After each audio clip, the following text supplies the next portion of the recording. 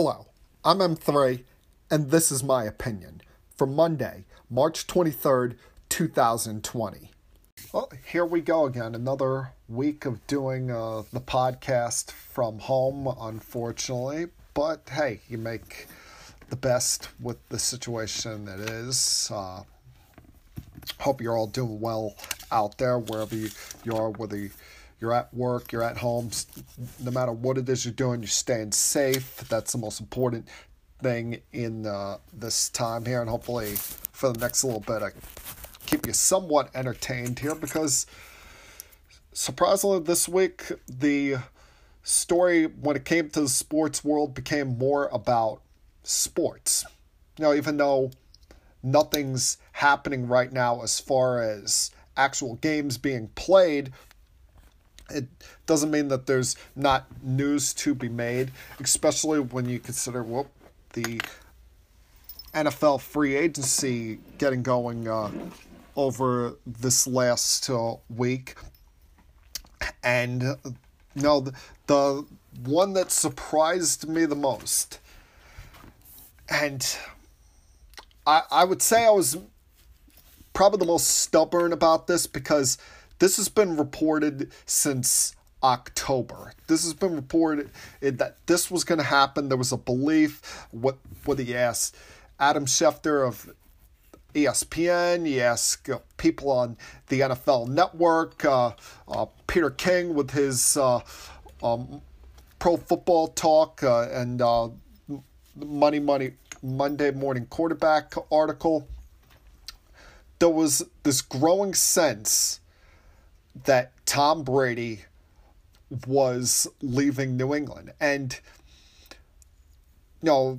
maybe it's stubbornness on my part. Maybe it's just I'll see it when I believe it. But for the life of me, I thought, he's going to be a lifetime Patriot. He's never going to put on another uniform, no matter what potential friction there is between himself and Bill Belichick. Robert Kraft, in the end, will make it all work out between both sides. But I was very surprised when I woke up Tuesday morning to see, the Instagram or Twitter post that he put up thanking Patriots Nation, thanking the organization, and announcing via social media that he was leaving, that he was going to be moving on, and quote, that his football journey would continue beyond the Patriots. This is really happening. I thought all along that this was the actual hoax, that this was they're trying to fool us, and in the end he's going to end up re-signing with New England anyway. And to my surprise, he's now an expatriate, and on the later stages of Friday afternoon, signed a 2-year contract with the Tampa Bay Bucks. And the destination is not surprising when you consider you look at each of the possibilities and you go order of elimination here. You process them out. The 49ers was his dream destination, but he wasn't going to be able to go there unless they traded Jimmy Garoppolo. Plus, it was going to probably affect them when it comes to re-signing potentially some of their own free agents, their own players. I mean, you look at, they already had to trade one of their pass rushers in Buckner to the Colts. Were able to make a significant move there, getting a first-round pick for DeForest Buckner. But they were probably going to have to move around some other salary, maybe say goodbye to some players.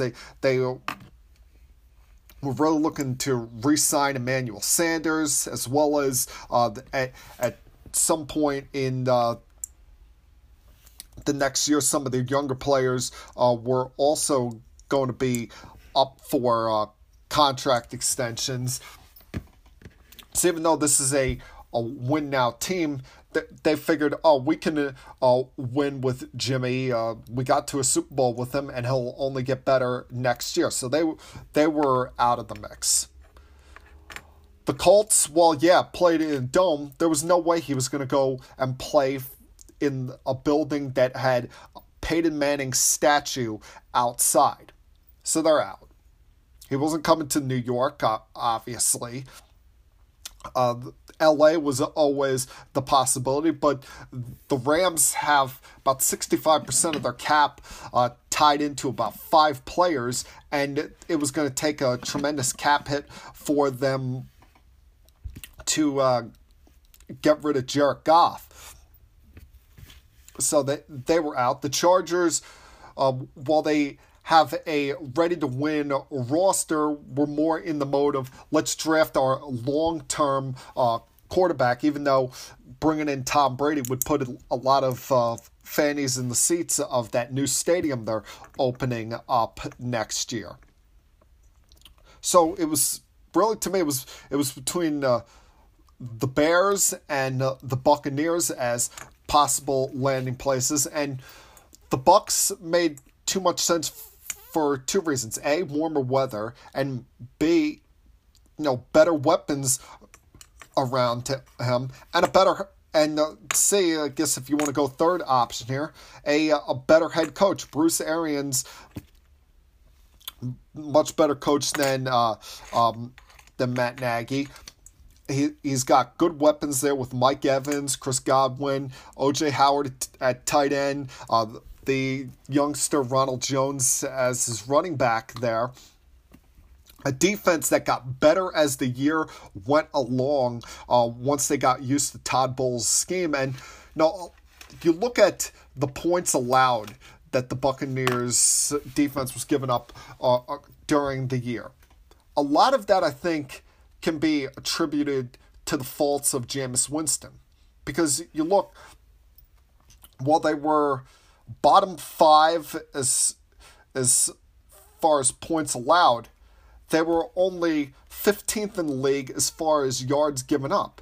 So that means there were a lot of times where that defense was starting off in poor field position with the 30 interceptions that Winston threw during the year. So it's a good move for the Bucs, a team that's looking to take that next step in a division that seems like it's I don't want to say up for grabs, but always evolving. You have Drew Brees coming back on a 2-year contract, but who knows how long he's going to want to play. Matt Ryan, the Falcons, that they're going to be a team to deal with after a down year last year, possibly with their coach's job on the line. The Panthers aren't even going to be a walkover either. They bring in Teddy Bridgewater as their new quarterback, moving on from Cam Newton. So you had to add, a big name in there at quarterback, someone that's not going to turn the ball over endlessly, because Winston threw 30 interceptions, but you watch these games and he could have thrown a lot more than the 30 with how poor he was accuracy wise. But I'm still just fairly surprised about this. Even 5-6 days later, never thought I'd see the day where Tom Brady's signing a contract with a team other than the Patriots. And as for why he left, the Bucs, you look at, they have better weaponry there. They have a younger roster, whereas you look at with the Pats, Julian Edelman is on his last legs. N'Keal Harry, we didn't get to see the full extent of him last year, missing half the time due to injury.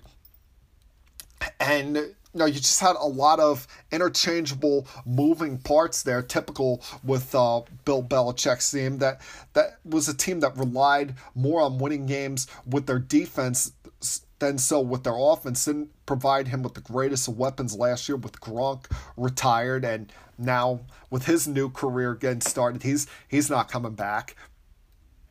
You see, they had Antonio Brown for 5 minutes, but he wore out his welcome there. Excuse me, and people are going to look at, oh, who do you blame here? Who's at fault with this situation? Well, why does there always have to be someone to blame? Why does there always have to be someone at fault when there's a breakup? It's one thing, in real life, when you have a breakup in a relationship or a marriage, people are always looking at, oh, who was the leading reason on why that broke up? Who was the leading reason on why that relationship came to an end?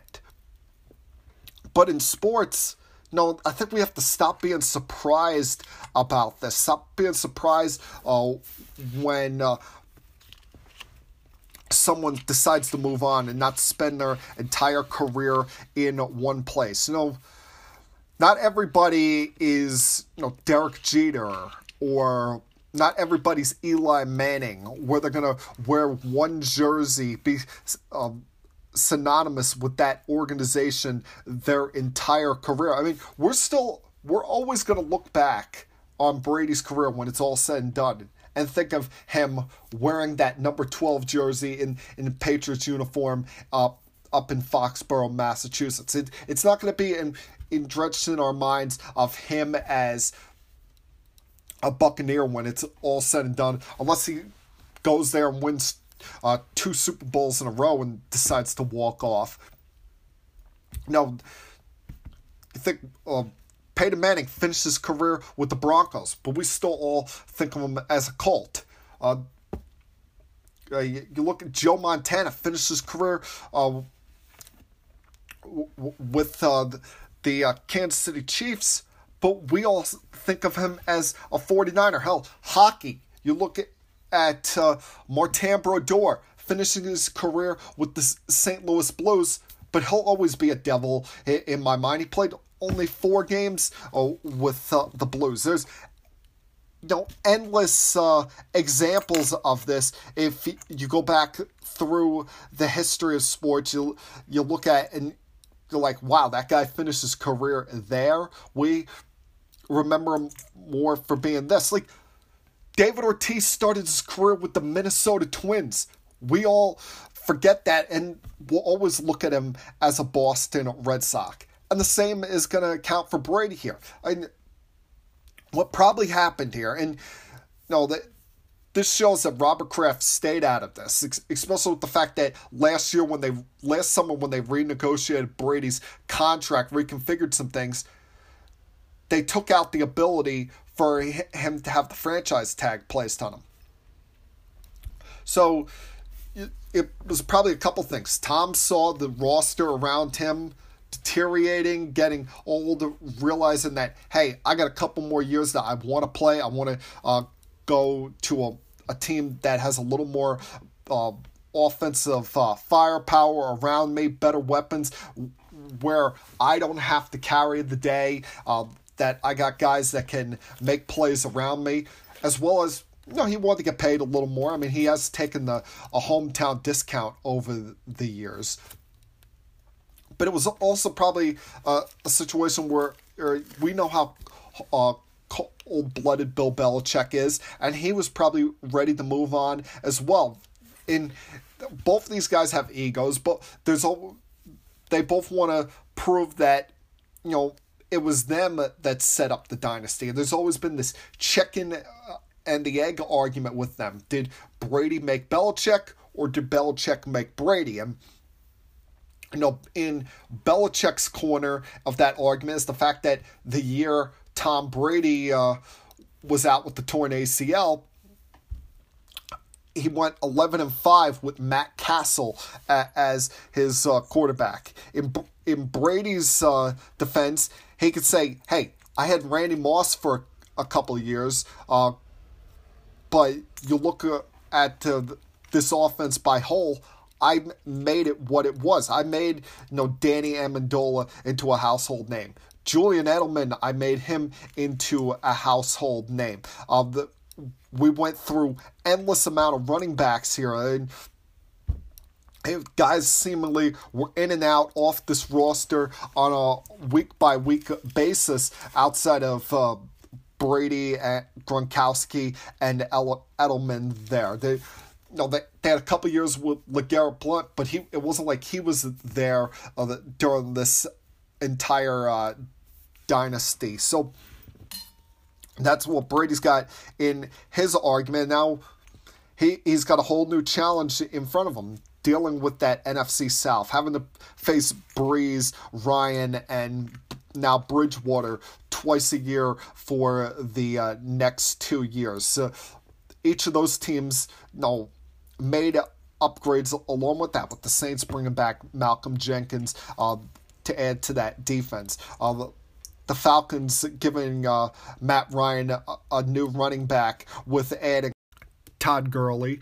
But now in the NFC South, in a more difficult division, Brady's going to have a chance to prove that it was him, that he was the driving force behind this dynasty, and brings a smile to my face as a Jet fan, because quite frankly, I never thought that this day was going to come. I thought that Brady and Belichick were going to just defy Father Time, and they were going to be the ghost that haunted over the AFC East forever. And who knows what the tricks the Patriots have up their bags as far as, now they got to find a replacement for Tom Brady. And that's always one of the more difficult things in sports, is replacing the legend, replacing the guy that not only was there for a long time, but is regarded by many as the greatest of all time. And you look around, who could be that replacement? Could they go with the young guy in Jarrett Stidham? With Phillip Rivers now in Indianapolis, could they maybe try and get a reunion going with Jacoby Brissett? There's veteran options out there, whether it be via trade or free agent market. Don't think they're going to go with Jameis Winston. I think he's going to have to,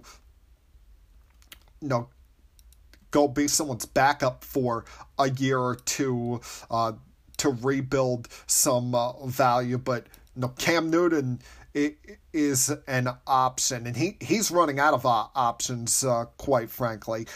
Andy Dalton, that one to me would be more surprising than Cam, though it would give him his best chance to actually win a playoff game or two there. But we'll see what happens with New England. I shouldn't be stunned about this, because the writing was on the wall, but as I said, I never thought that this day was actually going to come. Tom Brady, no longer a New England Patriot, no longer, that dark cloud that hangs over my life as a New York Jet fan since September of 2001.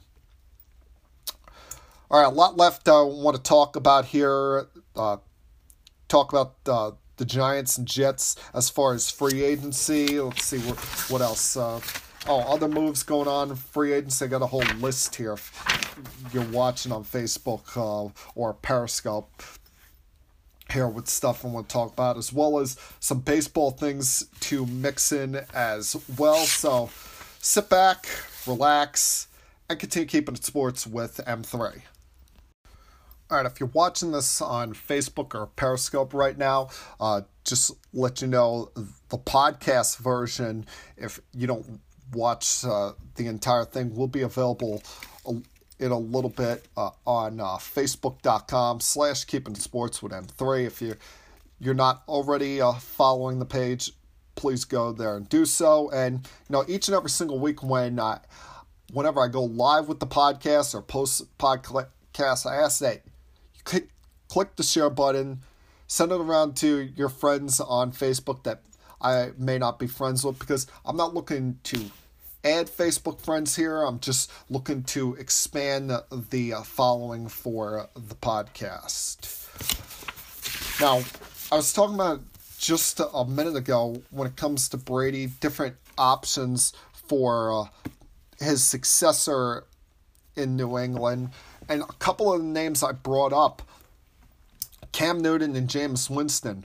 And I'm very intrigued on both of these guys when it comes to their football future here, where they're going to go. Because in the case of Jameis Winston, he's coming off of an awful year for him, becoming the first 30-30 guy in NFL history. And him and people in his camp will try and blame it on his eyesight, saying that he had laser surgery, correct that this off season, saying, and now the joke has been out there saying that he's gone from being 30-30 to now 20-20. But the problem with Winston is he came out of college with such huge expectations and never took that next step forward. He'd have great games here and there. He'd have games where he'd throw for 400 plus yards, but he'd always have that interception at the end that would be very costly to his team, and never turned the Bucs into a winner. Like he did with Florida State in college. He never took that next step, never got better. So to me, he's probably going to have to go somewhere where they got a veteran quarterback and he could be the backup for a year and learn a new system, get better, just change the scenery. The bigger problem for Cam Newton is, though,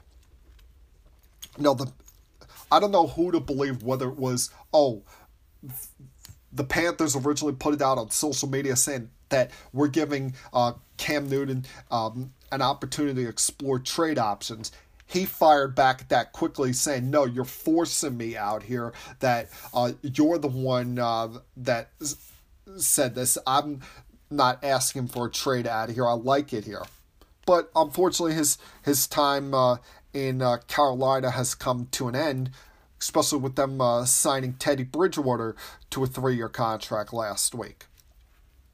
And he ran out of options very quickly because they decided late in the game that, we're going to trade him.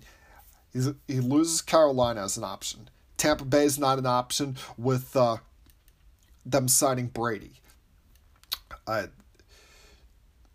They lose Chicago as an option with the Bears trading for Nick Foles. And obviously that means for Jacksonville that they're committed going forward with Gardner Minshew. You could say maybe, he goes to Washington to be with his old coach, Ron Rivera, but they just traded for Kyle Allen, his former backup. So now that option is not on the table. And Rivers went to the Colts. That takes away another option for him there. The only place I could see him getting traded to now is to San Diego, where they could say, all right, we will trade for Cam Newton, or if eventually the Panthers just flat out release him, we'll sign Cam for a year with an option on it. He'll come in, be our starter. That allows us to draft one of the young quarterbacks in the first round. Let that kid sit there, develop for a year before taking over as our starter. But that's pretty much it as far as the options go for Cam Newton. And there's really not that team out there that is in a desperate need of a starting quarterback that's been an MVP in the past, been to a Super Bowl. But to be fair, since those moments, since that moment that a lot of us remember vividly, in the Super Bowl against the Broncos when he did not jump on the ball to recover the fumble on caused by Von Miller. No, he's been kind of on a somewhat rocky trajectory there. Once again, has never lived up to that MVP level, that MVP status that we thought he was taking the next step towards about 4 years ago. But no, he's still reasonably young. I think he's actually younger than me. I think he's only 30 years old, so there's still time for him as long as he's completely healthy after last year's injuries.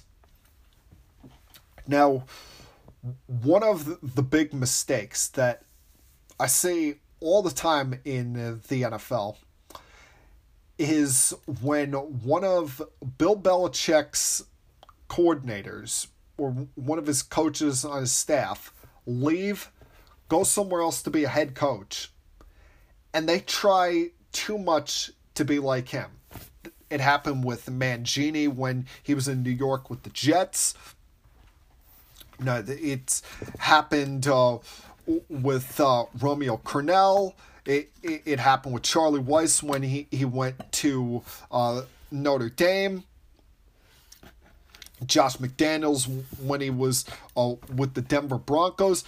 Too many of these guys try to take this cold-blooded mindset that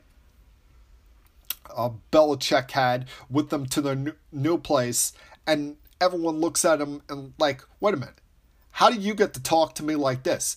Yeah, you were a coach under the greatest coach of all time, but you weren't the main leading reason to all those Super Bowl championships, so you're not going to talk to me like I'm some small child here. And that's why for each one of them, it's had a very negative result here. But once again now, if Joe Judge, in his time, in the beginning of his time as Giants head coach, needed another example of why you need to be yourself and not act so much like Belichick, we're given another example this past week. And it's long been noted that it's not all kumbaya between the Lions and their corner Darius Slay. Hell, we're hearing rumors as far back as last summer as far as them possibly trading him. Well, now they did trade him over the last couple days to the Eagles for their 3rd and 5th round picks in this coming year's draft. Give the Eagles an upgrade at a position that seemingly they had guys going in and out of last year with all of the injuries. But in the case of the Lions, it ends what was a very tumultuous relationship there between Darius Slay and Matt Patricia, and a relationship that went bad mostly because of Matt Patricia, mostly because of his nonsense, mostly because he tried to be too much of a tough guy here, especially when you read the reports of how this relationship soured, dating back to training camp of 2018. And I quote here, this from the Detroit Free Press.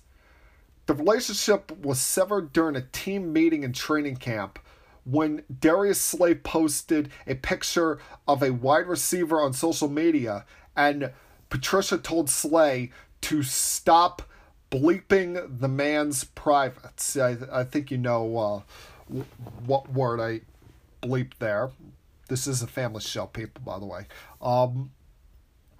And then they add to it by saying earlier in the offseason, Patricia called Slay into his office and reprimanded him for working out with fellow cornerbacks Richard Sherman, Aqib Talib, and Xavier Rhodes. Told him he wasn't elite, those players were, And Sherman was using him to get information since the 49ers were going to play the Lions that season. Mind you, that off-season was prior to Patricia's first year as head coach of the Lions. So he's already coming out and starting a potential war with one of his top players, a guy that was a first-team All-Pro in 2017, led the NFL in interceptions, passes defended, and he's a guy that's never been a head coach in his life, only a defensive coordinator. And he's already going to come and be ripping his, arguably his best player.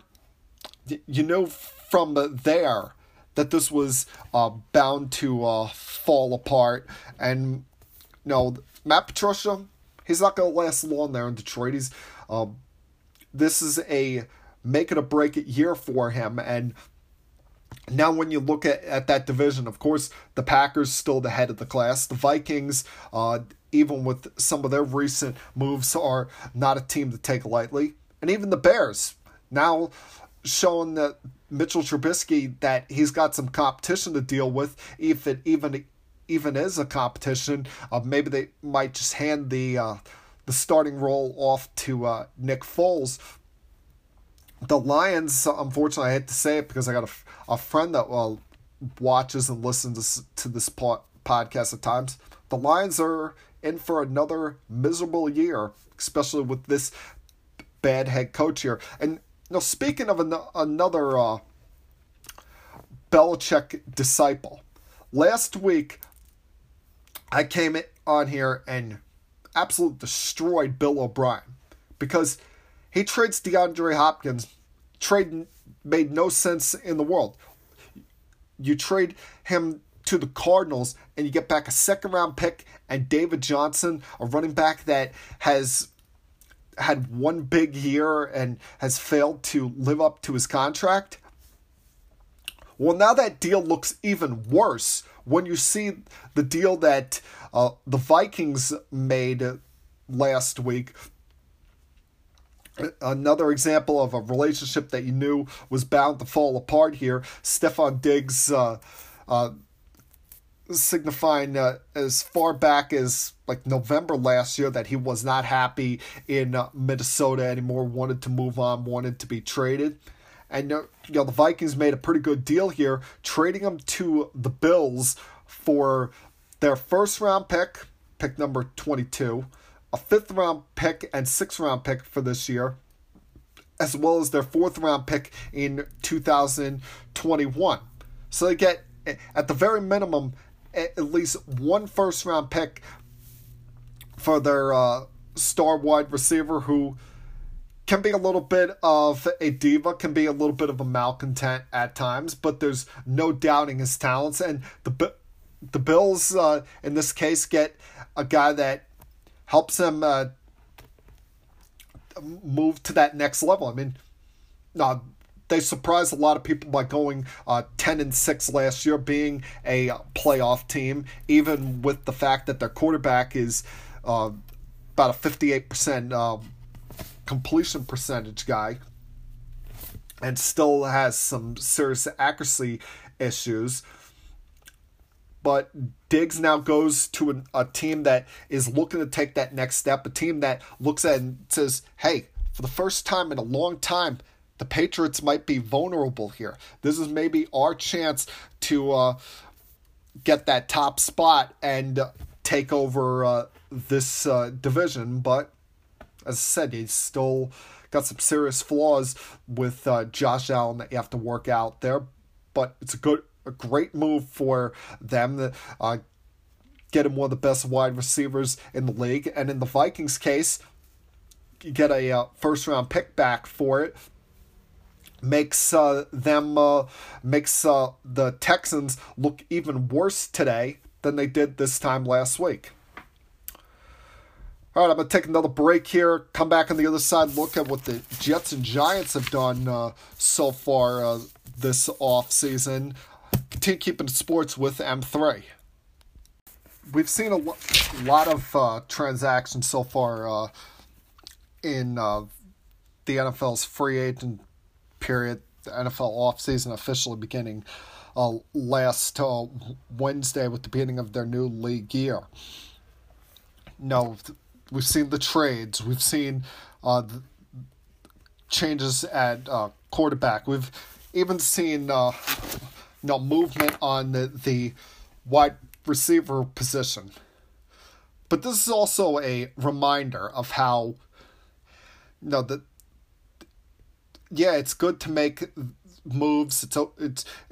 It gets fan bases excited for a day, but you don't win the Super Bowl or win a division based on what you do in the offseason. We've seen so many times these teams were, they're the winner of the offseason and go out there and do nothing. You've seen a lot of moves where it's like, why did that team give that big of a contract to this guy? Such as, I understand, the Dolphins are looking to continue building here, but I was surprised that they were the team that gave Byron Jones the 5 years, $82 million. There were teams interested in Amari Cooper, but in the end, no one other than the Cowboys and the Redskins wanted to meet his asking price. And when push came to shove, he took a slight discount to go back to the Cowboys. And even with all the money the Giants had available this offseason, they didn't go out there and make the big, sexy moves as far as, spending $15 million per year on 5 different guys. But they made, smart quality moves here.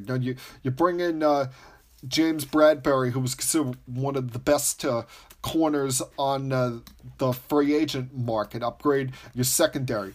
Bring back Corey Coleman as third or fourth wide receiver there after missing most of last year.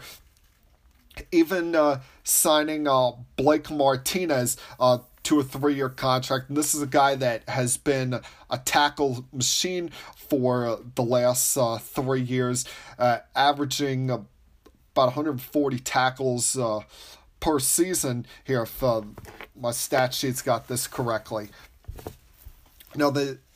Just because they had a lot of cap room doesn't mean that they were going to try and turn this into a Super Bowl or bust situation here, showing a little bit of,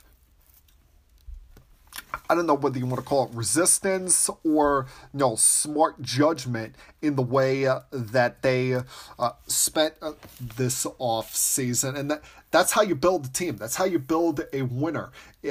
It's about building through the draft and then using free agency as a supplement, rather than having that as being your team building ways. And it's the same way with my team, same way with the Jets in what they've done so far this off season. Brought back some of their own guys, re-signing Brian Poole, just re-signed James Burgess today. Looks like they're going to be able to re-sign Jordan Jenkins as well. But the main focus this off season was improving that offensive line, protecting Sam Darnold's rear end, because you want to call his second year disappointing when you mix in the mono, the fact that they got off to a 1-7 start before finishing well against less than impressive opposition. Then I'll buy that. But let's not remember, this kid is still, 23 years old. In all actuality, he really should be a rookie coming into the league. He came in to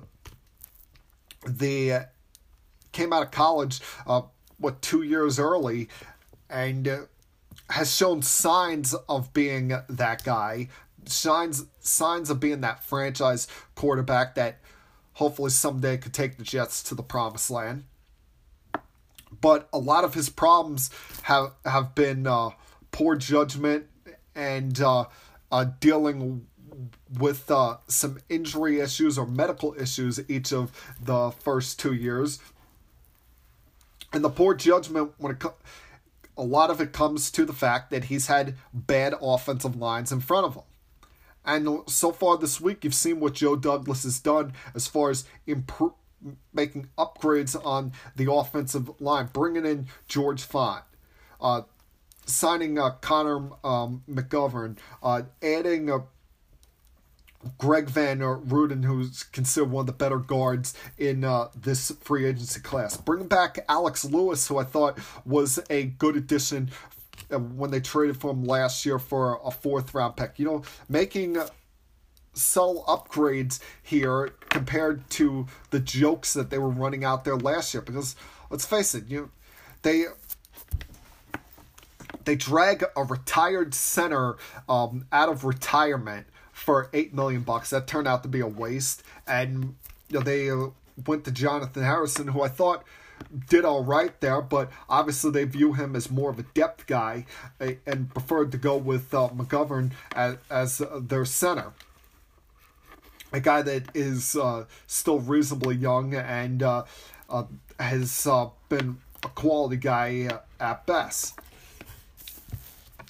So they've upgraded along the offensive line, allowed to protect or given a force there to better protect Sam Darnold. So hopefully next year, in year 3, it's the year where he could stay healthy, play 16 games, and be able to take that next step, have enough time to look around and not have to stare down one specific receiver, go through his progressions. Now, I was asked the other day by a friend of mine, what do you think the Jets' biggest weaknesses are? Top 5 weaknesses on the team. And it was kind of a weird question to answer because you don't want 5 weaknesses on a team.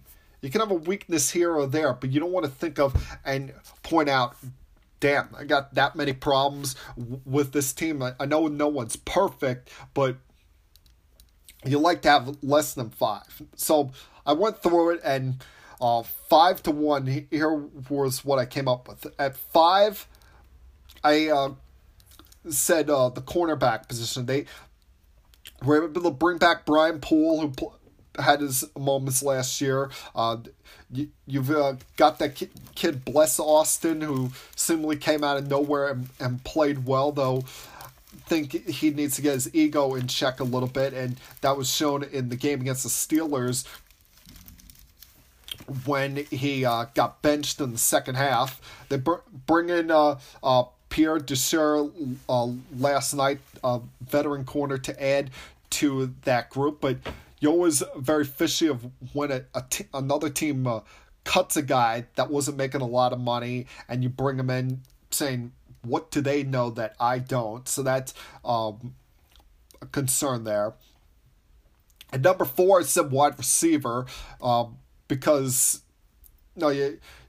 you look at the wide receiver group for the Jets in whole, and there's not that true deep number 1 threat for this team. There's not that guy that can go up against the other team's number 1 corner, and when Sam needs to take the deep shot, he's going to be that guy each and every single time.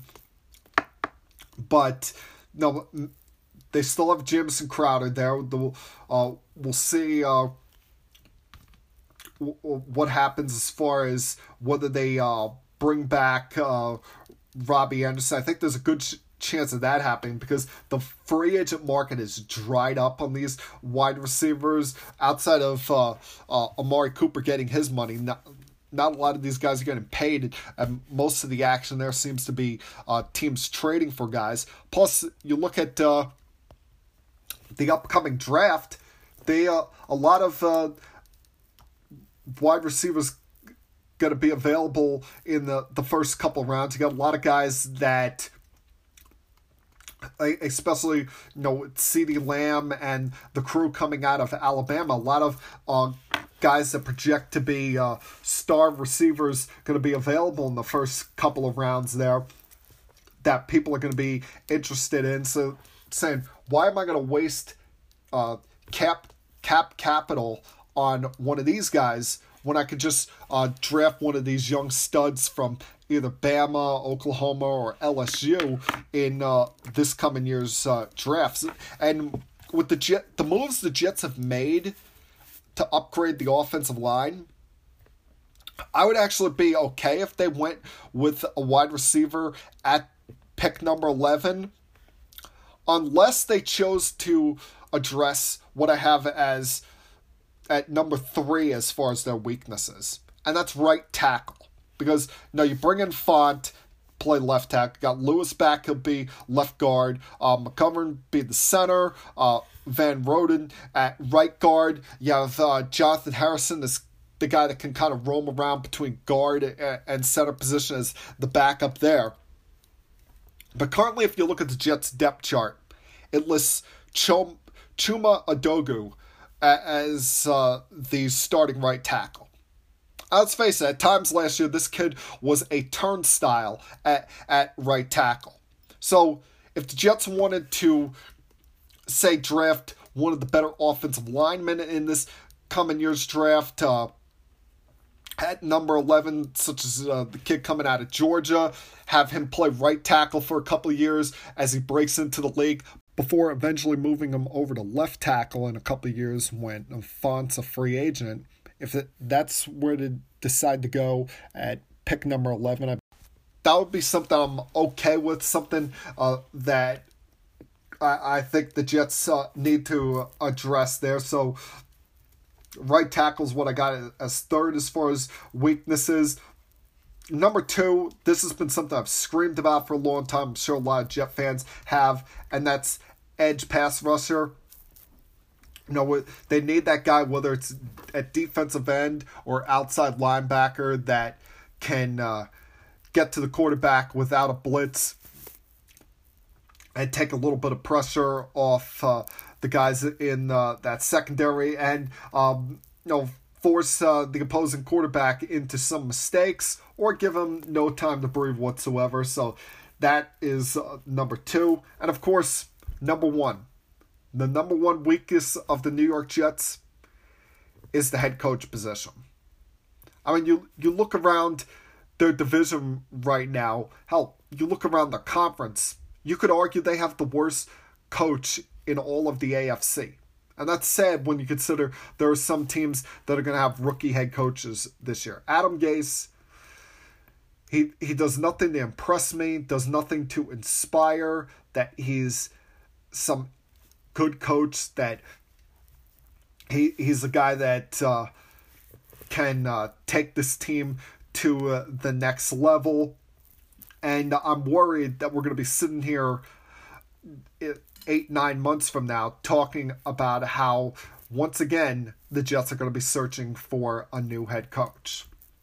So that's my 5 biggest weaknesses: head coach, edge pass rusher, right tackle, wide receiver, and the cornerback position. If you have any that I missed out on, let me know via Facebook or Twitter or in the comments section below.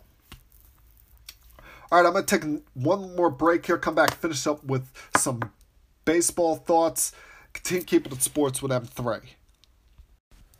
All right, a couple more minutes left here, but want to finish up with talking about some baseball because, of everything that's going on in the world right now, and this pandemic, most important thing, hopefully all of you are being wise, staying home, staying safe, abiding by this whole social distancing concept rather than,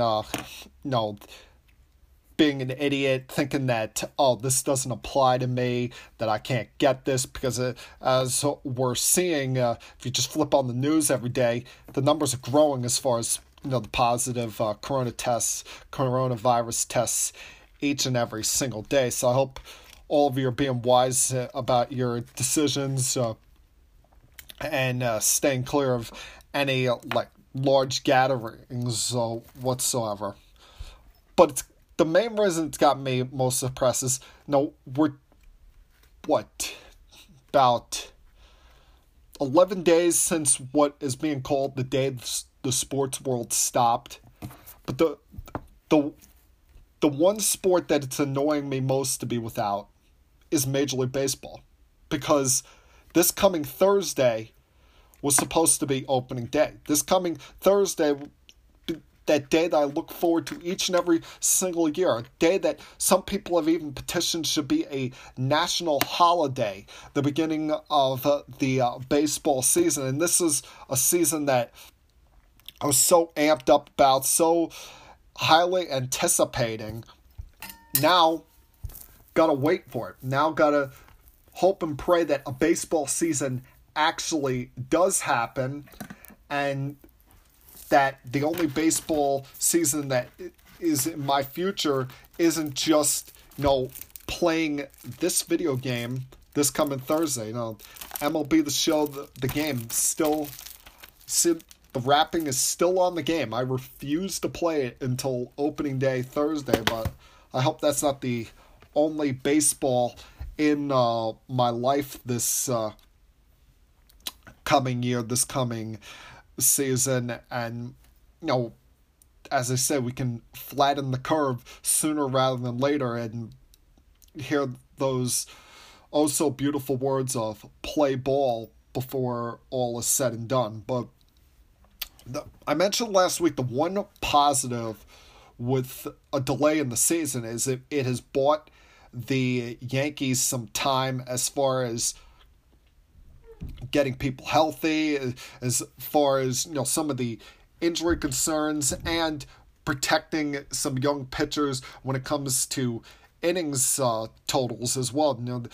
I don't think they were going to start the season with the team, but there was a lot of hype, a lot of excitement in spring training around the likes of Deivi Garcia and Clarke Schmidt.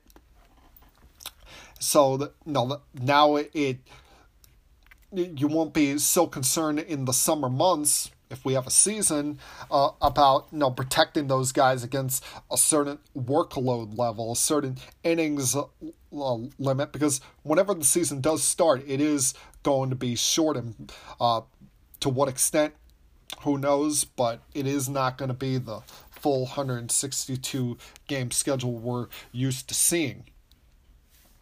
But the other positive is, they do have guys injured.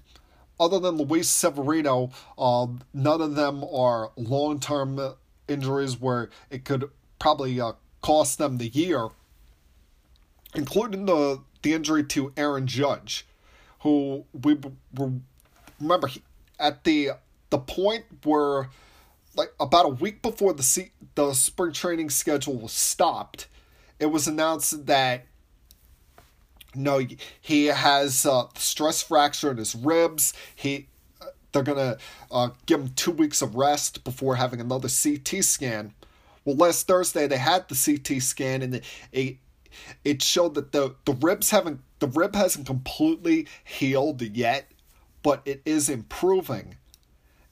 He did throw one nugget in there. He did throw one bomb in there that caught me by surprise, and that was the fact that he was dealing with a partially collapsed lung, I think that was. And I'm thinking to myself, wait a minute. Isn't a partially collapsed lung something you could die from? Isn't that something that would prevent you, affect your breathing during workouts or playing games? How the hell was this guy still playing games from mid-September on into the postseason and doing his off-season workouts when there was a partially collapsed lung in there? He's been a little bit brittle, a little bit injury-riddled the last couple of years. But the guy's a damn freak if he was actually playing or actually able to battle through a partially collapsed lung. That just, I don't know, something about that just sounds painful to even talk about there. But, the Yankees have gotten a lot of criticism, rightfully so, how they've handled injuries. But we also have to turn our criticism toward another team. Another team as far as the way they're handling injuries. And this time, no, it's not the New York Mets this time.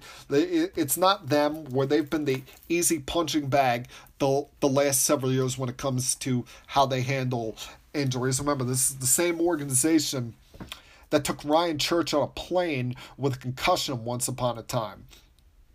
It's the same organization that has misdiagnosed at times David Wright's back problems. That Noah Syndergaard refused to get an MRI. So they've had their issues there. No, the team I'm talking about now is the team I love to hate. The team that I have a hate relationship with, and that's the Boston Red Sox. Because I said this about 2 weeks ago when I was back there in Cherry Hill at the CSB studios, place that I miss so much. But I said that then, and I'll say it again now. The way they were handling Chris Sale is absolutely stupid. And now it comes out last week that he's going to need Tommy John surgery. Now, you could see this coming from a mile away, because you look back to when they won the World Series in 2018. Remember, he missed a lot of time in the final 2 months of the season there. He barely made it back in time for the postseason, and although everyone remembers him striking out Manny Machado to end that World Series, getting the final 3 outs, it was touch and feel at times, his availability for some of his starts, and he was dealing with a condition that they weren't quite disclosing. Last year comes into the season, they didn't pitch him as much in spring training, and he has a horrendous start to his year, eventually gets shut down in August, and they sent him for seemingly 2, 3, 4 opinions, enough opinions that would tell them that no, he's just got a strain and that he does not need Tommy John surgery. He re-injures the elbow in spring training, and they do the same thing. They send him to Dr. James Andrews first, and then send him for second, third, fourth opinions, sending him to enough opinions, waiting for that one doctor that would say, no, he does not need Tommy John surgery, just rest, then begin a strengthening program eventually. Well, eventually start throwing the baseball again, re-injured the elbow, and lo and behold, he needs Tommy John surgery. And, they're idiots on a couple of fronts here. A, if it was recommended by Andrews or by the second opinion a couple of weeks ago to get the surgery, they should have done it now. Although I know none of us could have foreseen it having, the coronavirus having this kind of impact on the sports world. But now with how jammed our hospitals are, our medical situation is in this country, it's going to delay a time in which he can get this surgery. He's not going to begin the surgery tomorrow or this week, because these doctors have a more pressing issue at hand than surgically repairing the elbow of a professional athlete. They've got lives to be concerned about. People battling a virus that still we don't have all the information in the world about. Then, you could have the surgery last year if it was told to you at the time that he was dealing with this. But no, you decided to go with the cautious route to it, which I think as we've seen over time, there's only been two that had the tear in their elbow and were able to put it off and avoid it for a while to come.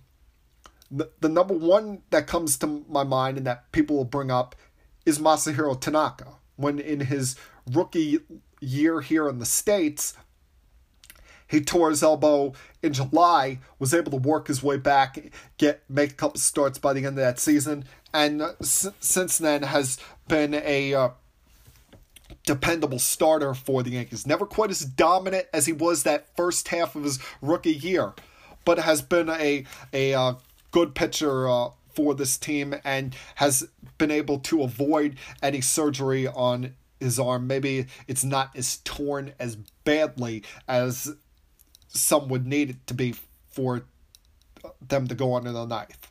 The other one was Adam Wainwright. He was able to avoid Tommy John surgery for about 5 years before having it in 2011.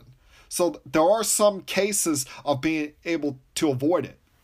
But when you're Sale, and you've been dealing with injury issues now since middle of 2018, and to compound on top of this, for some reason last April,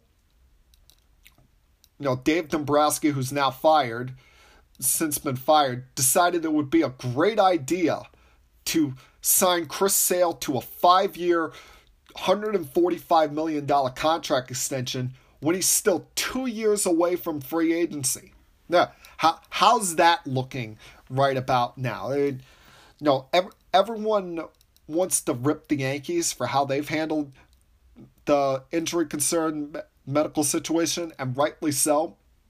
But let's look at the Red Sox and realize that they're not perfect at this either. No one is. And as bad as the Yankees handled some of their injury concerns last year, this looks much, much worse. Because now, as I said, Sale's not having the surgery anytime soon.